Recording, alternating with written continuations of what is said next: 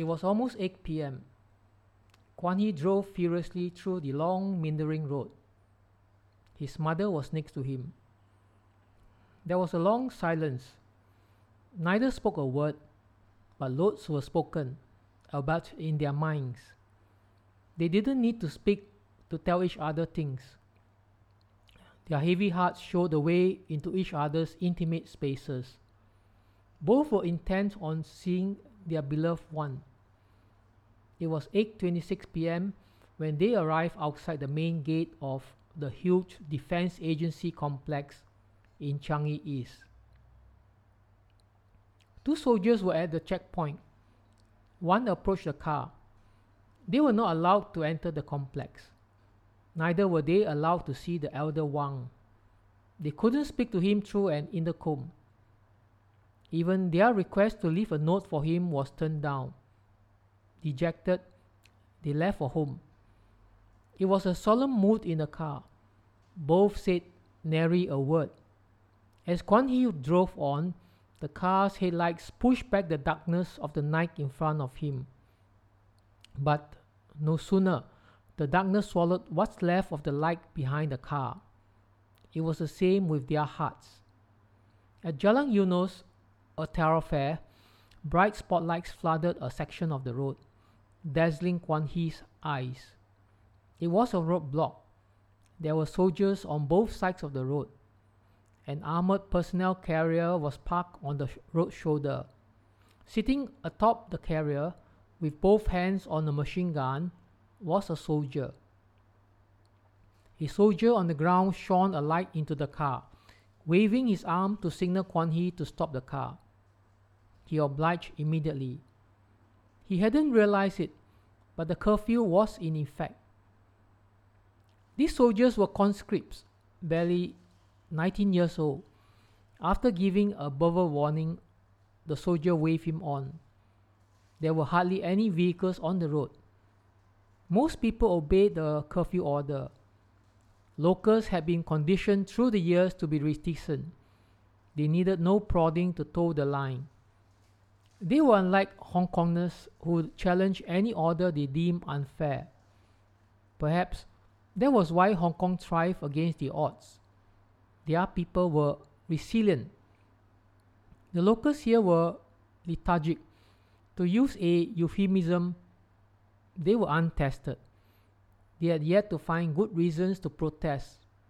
Life was just too good to them, thanks to the government. It had been a long day. Kwan Hee was dead tired. He flung himself on the bed and fell into dreamland. His mother was awake throughout the night. Dad and Mom were very close. She couldn't sleep knowing he wasn't safe. Army seizes power, declares curfew. This was what greeted Kwan Hee as he sat down for breakfast. He scanned the front page of the Singapore Tribune, then flipped the front few pages and digested the content. Prime Minister Cham had died of a heart attack. The government ministers were said to be incompetent and corrupt. Hence, they were being detained.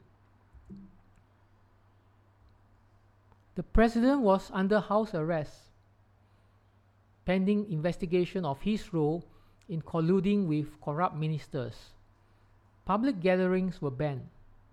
Kwan Hee, it's just a pack of nonsense. For sure, Mum. Our government ministers have always been whiter than white. I hope they're all right. I hope their families are safe. Mum, Dad's coming back soon. Don't worry. Yes, I hope so. I've always thought his job with the defense agency involved some risk, but never in my imagination did I expect it to turn out this way. I'm not going to class today, Mum. I will keep you company. Kwan Hee, I thought we should try to see your father afterwards. That's my thought exactly, Mum. WhatsApp. Meet at usual place at 11 a.m.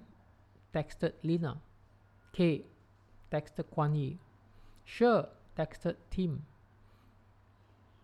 It was business as usual at the shops in Hougang Mall. People were streaming in.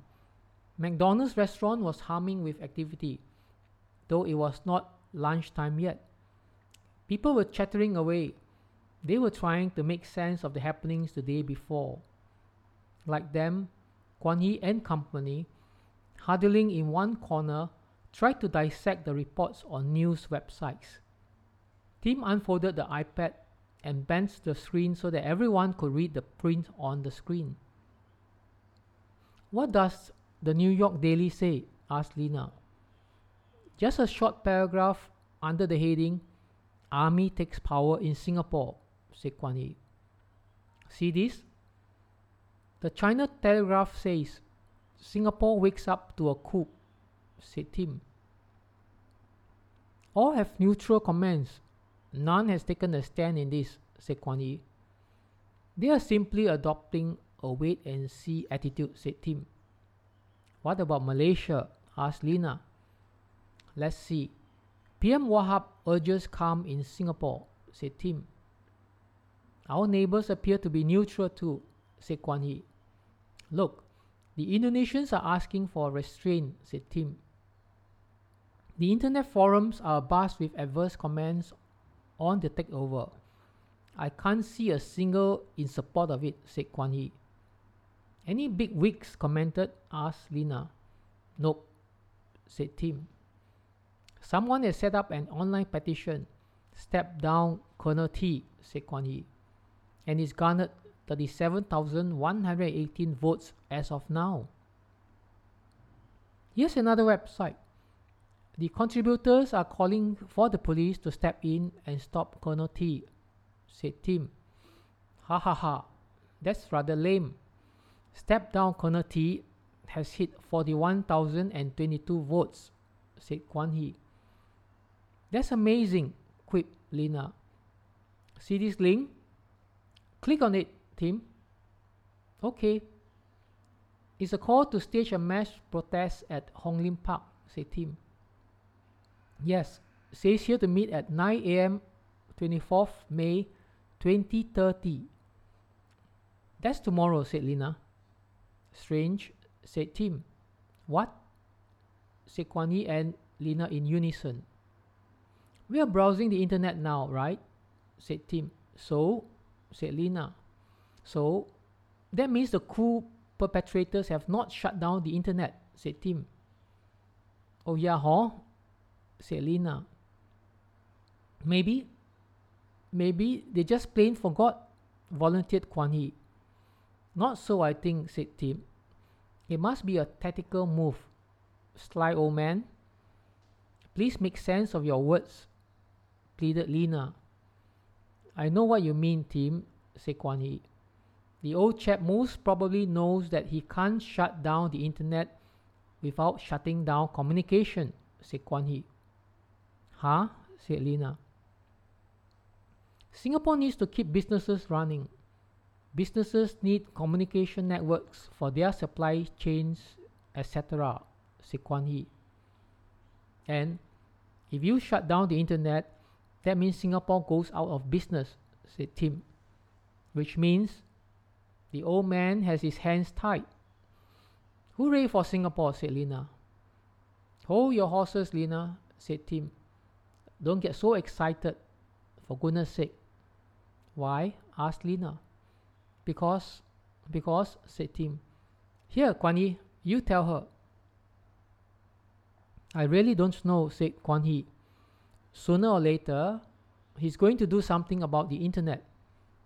What with all these negative comments and calls for protests." "Yeah, it's just a matter of time, Lena," said Tim. "Yeah, and then we'll become another North Korea," said Kwan Hee. "Oh, really?" said Lena. "Yeah, really," Lena said Kwan Hee. "Kwan Hee, I think that's stretching the truth a little," said Tim. "But it's a possibility," quipped Kwan Hee. "Lena, just being curious," said Tim. "But why do you like being with us?" "Because you're both very clever," blurted Lena. "And you are stupid," said Tim. "Ow, you are being horrid," said Lina. Guan He? Knock it off, Tim. Knock it off, said Guan He. She's going to cry. She's really going to cry. Sorry, Lina, said Tim. Just jiving, Lina. You better not do it again, said Lina. Her eyes were tearing. She was sniffing. Or else I'll complain to my mother about you. Guys, let's get serious, said Guan He. Now's not the time to fool around. So guys, are we not joining the protest? Asked Tim. Let's go for it, all three said in unison. I've got to go now. Got to visit my dad, you know, said Guan He. Can I tag along? Asked Lina. Yeah, can we? Said Tim. Sure. I don't think my mother would mind, said Guan He. In fact, I think she'll welcome the company. Let's make a move, said Tim. The wind blew in noisy gusts across them, disheveling their hair as they walked towards Jalan Nuang, Hougang, whose name is Hokkien for back of the river, was known for strong winds blowing across this sleepy town. But for the country, strong winds were heralding change. The drive to Changi East was interrupted by several stops. There were checkpoints along the way on the main roads of the island, with conscripted soldiers manning them. When they reached the start of Changi Road, they had to turn back. The whole stretch of road leading to Changi East was now off limits to everyone, except military personnel. It was a second trip in vain for the Wangs, and despondency fed their growing unease. WhatsApp. Location of protest has changed, texted Lina. Why? Texted Guan He. Because army has sealed off Speaker's Corner, texted Lina. Where now? Texted Guan He. Orchard Road Junction, where it meets Scotts Road, texted Lina. K, texted Guan He. Tim? Texted Guan He again. Think he's bathing or something. No response. We'll try again, texted Lina. Okay, texted Guan He. Meet you at MRT station. 10 a.m., texted Lina. Okay, texted Guan He. When the threesome arrived at Orchard Road MRT station, it was already flowing with people. They elbowed their way up to the stairs onto the pavement outside Wisma Atria. People were everywhere. The crowd spilled over onto the walkway outside. There had to be at least 10,000 of them on this part of Orchard Road. The young, middle-aged, and elderly. It was noisy with portable loudspeakers blaring away in the street. Some 20-somethings were using loud hailers, while some others were holding up cloth banners scribbled with slogans. The trio could not hear themselves above the cacophony of sounds. There were policemen in the street, on the sidewalks, everywhere, but they did nothing to stop the protesters who were out in full force today. Some protesters had formed a train and were snaking around the junction, then down towards Lucky Plaza. This group wore yellow headbands fashioned out of cloth. The atmosphere was chaotic, but amidst disorder, there was some semblance of order. Most protesters had their sights trained on a figure near the bus stop outside Tang Plaza.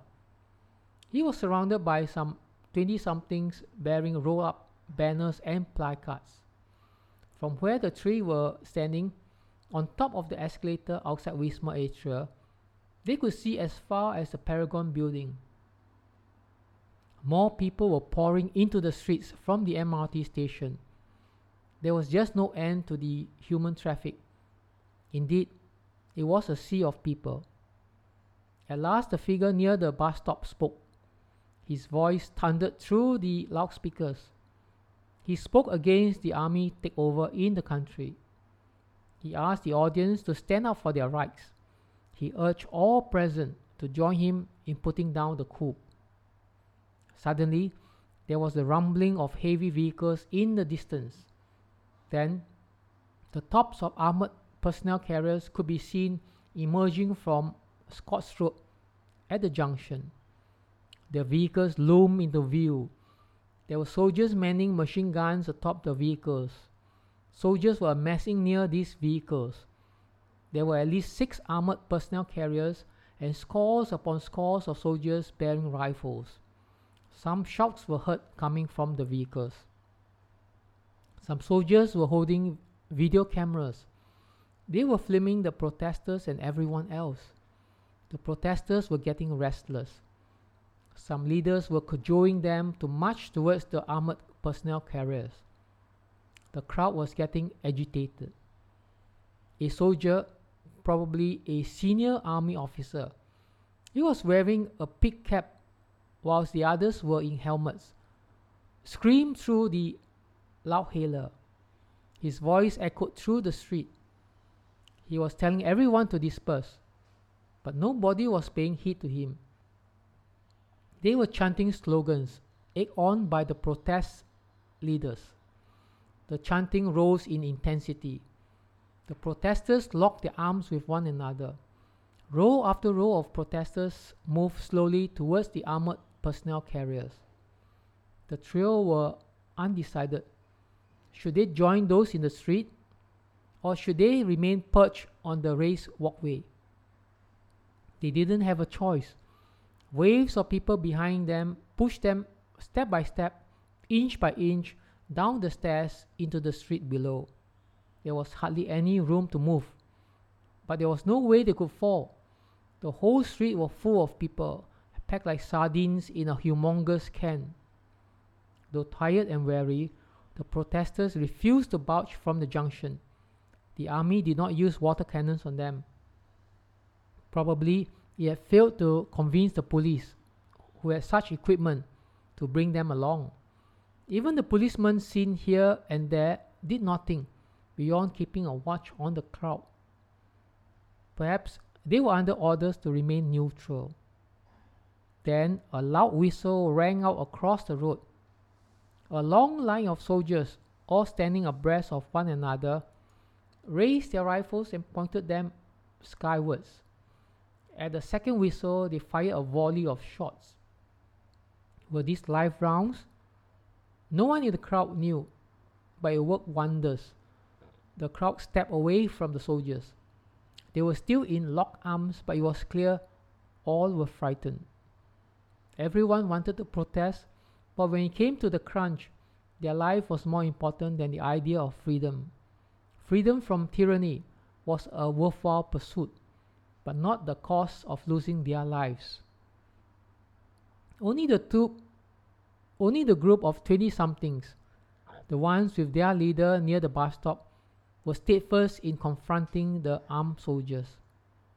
Were they mad? Was freedom from control of the soldiers that important? After all, life was still the same, almost. The MRT trains were running, people held on to their jobs, and there was ample food for everyone. Soldiers moved towards the 20-something group. They forcefully moved these protesters away from the others. But it was then that someone fired a shot into the crowd. Or it seemed so. Pandemonium set in. People ran helter-skelter in all directions. There was chaos in the street. Everyone was running for shelter, oblivious to the aim of the protest. Some people were falling. Some others were stepping onto them. Nobody cared. Nobody took heed. "Lina, Lina," shouted Kuan Yi. "Run, follow me." "Here, this way, quickly," said Tim. "I'm trying to run as fast as I can," said Lina. "Oops, I just stepped on somebody," said Lina. "Here, Lina, let me hold your hand," said Kuan Yi. "Ah," cried Lina, "my arm. It's painful." "See the opening in front, Tim?" said Kuan Yi. "Yeah," said Tim. "Let's head that way," said Kuan Yi. "Oh no, the soldiers are in front. Turn back, Tim," screamed Kuan Yi. "I can't. There are too many people here," cried Tim. "It's too late. They've got me," Kuan Yi, said Tim. "Run, run." "Lena, keep up with me," said Kuan Yi. I'm trying, said Lena. "Gosh, we have run into a dead end," said Kuan Yi. "Alamak," said Lena. "Here, let me lift you up," said Kuan Yi. "Step onto my shoulder. Grab the pole up there." "What about you, Kuan Yi?" said Lena. "Stop talking and get moving," said Kuan Yi. "On the count of 3. 1, 2, 3, up." "Now run, Lena," said Kuan Yi. I can't leave you," said Lena. "Go. Don't look behind, Lena," said Kuan Yi. "Ah." Both Kuan Yi and Tim had been captured, but Lena managed to get away. She cried all the way to the back of Patterson Road.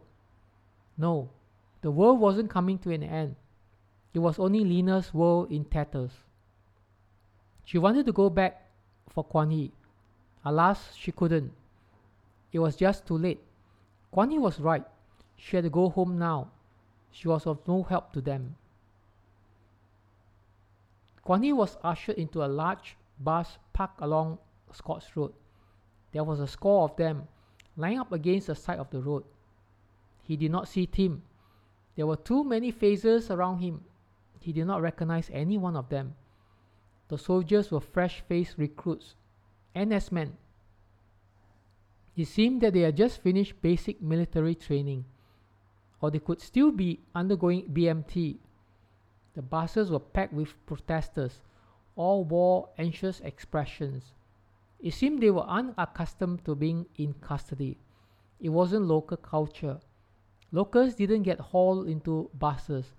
They crammed into buses on their way to work or school, on their own free will, that is. The buses started their journey to an unknown destination. There were 3 armed soldiers to a bus. It was quiet inside the buses. Everyone was in deep thought, worried about themselves, asking themselves what trouble they had got themselves into. Kuan Yi was different. He was worried about Tim and Lena. Has Lena gotten home safely, he wondered. Half an hour into the journey, Kuan Yi realized the buses were heading to Safti. They were in the far end of Jurong. Safti was only minutes away. It was a familiar route to Kuan Yi, for he had spent the first 9 months of his national service in Safti. It was a sprawling military installation, probably half the size of Toa Payoh Estate. But there were no detention facilities in it. He was sure. It wasn't built to house detainees. It was training grounds for recruits and officer cadets. He knew the place like the back of his hand. He could almost find his way around it blindfolded. The buses turned into the main gate at Safti. Then they moved ahead, made a left turn and rumbled towards the non-commissioned officers' training block. Some came to a stop in the parade square of the Mike Company, while others continued along the road towards Kilo Company. In the compound of Mike Company, a soldier shouted at those in the buses to alight. Everyone gathered in the middle of the parade square, and the buses left after unloading their human cargo. There were soldiers seated at some GS tables in front of the square. The detainees were ordered to line up in single file behind each table. They were being processed for detention. Their identity cards were retained, kept in a locked metal box. All their personal belongings, smartphones, wallets, keys, etc., were taken away from them and placed in plastic bags with their names written on them. Then they were herded into the different dormitories in the premises. There were 20 bunks in the dormitory which held Kuan Yi, but there were 30 of them. Some would have to sleep on the floor, he thought. The layout of the place was still the same. Kuan Yi remembered the standby beds he had to endure in this place. He recalled being made to do push-ups for not keeping his belongings tidy. And yes, That bed was where some guy had poured instant glue on his hair while he was sleeping. He had complained to his trainers, but they had dismissed it as a harmless prank. Till today, he did not know who had carried out the prank on him. He didn't think that he was unpopular then, but he could have offended a fellow recruit. When he looked out of a window, there were some soldiers smoking in the corridor opposite. Their rifles were resting against the wooden wall of a room. Typical recruit mentality, Guan Yi thought to himself. He was like them till he was reprimanded by an inchate. He remembered the punishment. 2 cold nights doing guard duty at Serimbun, a deserted military installation by a river. A jeep unloaded him there and left, only to return the next morning. The place was eerily quiet and he had nobody for company. A gunshot rang up in the distance, snapping Guan Yi out of his thoughts. Fellow detainees in the room leaned against the windows, pressing their faces against them, eager to find out what was happening, but at the same time, fearful of what lay in store for them. Did they shoot somebody? Asked a man next to him. Must have tried to escape, said another man. Don't be silly. It's Singapore, for goodness sake, said a third. People don't get shot by soldiers here. It only happens in Thailand or the Philippines. Yeah, you are right, said the first man. We can only guess, said Guan Yi. We'll know shortly. Maybe some soldiers' gun went off accidentally, said the third. You read about it in the newspaper. Remember the Cisco guard at the checkpoint, playing with his revolver? Here comes a soldier. He's in a hurry, said the first. Look, the soldiers are gathering outside that room, said the first.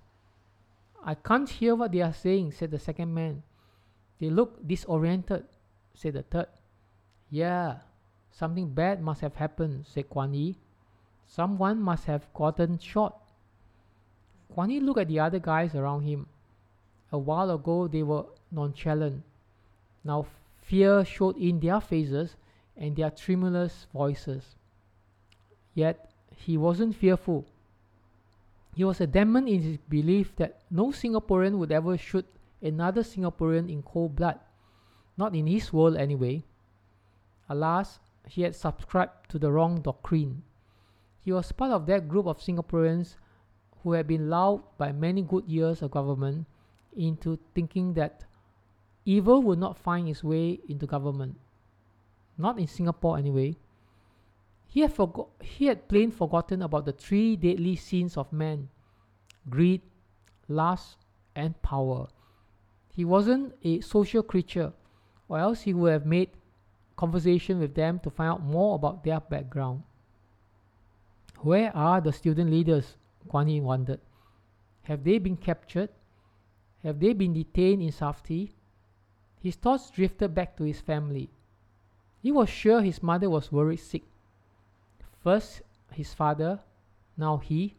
She doesn't know I'm here. How do I tell her? Will they let me call home? Has Lena told her what happened? These were things that went through his mind. Dinner time, shouted a soldier as he walked past the dormitory. He and another soldier shoved takeaways in styrofoam boxes through the window. His occupants grabbed these and passed them around. The fragrant sesame oil smell told everyone what was inside. Chicken rice, Singapore's #1 hawker food. Where's the water? How do we get water here? One of them asked the soldier. Right behind, coming, came the reply. Soon a soldier wheeling cartons of mineral water came into view. With food and water in hand, the room's occupants sat down to dinner, making small conversation with one another as they ate. Army cooks went the way of the dodo in the 1990s. That's when the armed forces realized that Singaporeans weren't producing enough children to feed its national service. Gone too were the GD men, general duty soldiers who sprayed insecticide to keep the mosquitoes away, and the drivers. It was now either DIY or farm out to contractors. a soldier came to the window to collect the used food boxes. "What was the commotion about?" asked a man. "What commotion?" said the soldier. "You know, the shooting," said the man. "Oh, that," said the soldier. He looked around him. "An officer got shot. Protester shot him," said another man. "No, no, a major shot him," said the soldier. "Why?" But before the second man could finish his sentence, the soldier had already left the window. This was indeed news to the detainees. At once the room woke up to an outpouring of views. Questions flew and theories were proffered. Everyone wanted to share. None remembered their fear. Can be the officer refused to carry out an order, thought Kuan Yi. But what is so serious about this defiance that warrants a shooting? Guard duty as punishment, that is plausible. Certainly not a firing squad. Kuan Yi roused from sleep. He opened his eyes. It was dark outside. He couldn't tell the time. His iPhone was not with him. The rumbling of heavy vehicles from behind the dormitory faded away into the distance. He stretched his arm and sat against the wall. He wasn't used to the makeshift bed here. At home, the mattress was at least 30 cm thick. Here, bed was a blanket spread across the floor, and he was sitting between two bunks. He was too slow. Others had laid claim to all available bunks in the room. He was a reticent chap, always the last to queue for a free goodie bag or go up the bus. Serve him right. He deserved to sleep on the floor. In this world, it was first come, first serve. But if you call him a born loser, he would deny it vehemently. He would say he was merely taking his time, that there wasn't any need to hurry for such things. It was Kuan Yi's second day in detention. He was getting restless. There were so many questions in his mind. As the minutes ticked by, more questions sprang up. So many questions, not a single answer in sight, he lamented. Promptly, after a bare-bones breakfast, the detainees were marched to a large hall 5 blocks away. There they assembled with detainees from the other blocks. There has to be at least 100 in the hall. There is no sign of Tim in the bobbing heads, Kuan Yi thought. The detainees were subjected to some brainwashing speech. A major, close-cropped hair, brawny and towering over the stage, delivered an impassioned oratory about towing the line, cooperating with the army. Major David Fu, that's what he had said his name was, then flushed a sardonic grin. The only part of his speech that all or most of the detainees paid attention to was he inviting them to enjoy the surroundings for the next few days. He said he was giving them plenty of time to think about their actions the previous day. He also dispatched a warning that if they persisted in their errant ways, they would not get to see the light of day for months, perhaps years. That parting shot dug into the hearts of the detainees. They sat up at once, taking in the seriousness of the message. The major's facial expression showed he means no words. Is he the major who shot the officer yesterday? Thought Kuan Yi. He could hazard a guess. His guess would turn out right.